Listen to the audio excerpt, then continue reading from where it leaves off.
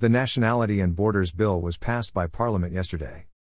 Despite widespread criticism, including from its own backbenchers, the Nationality and Borders Bill was passed by Parliament on April 27, 2022.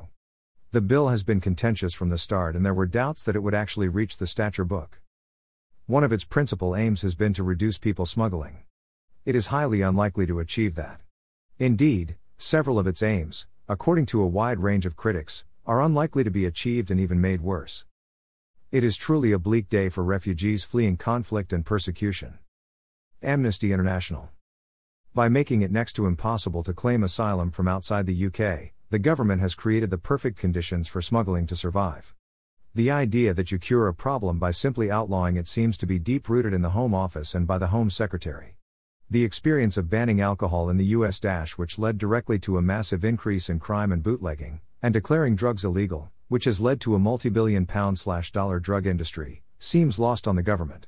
The harder the government makes it for people fleeing conflict or persecution, the more the smugglers will step in to sell their wares.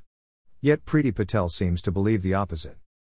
People arriving on the coast of Kent in flimsy boats and dinghies, led to a tabloid outrage and as ever, prompted the government to introduce bills such as this and to propose the Rwanda program.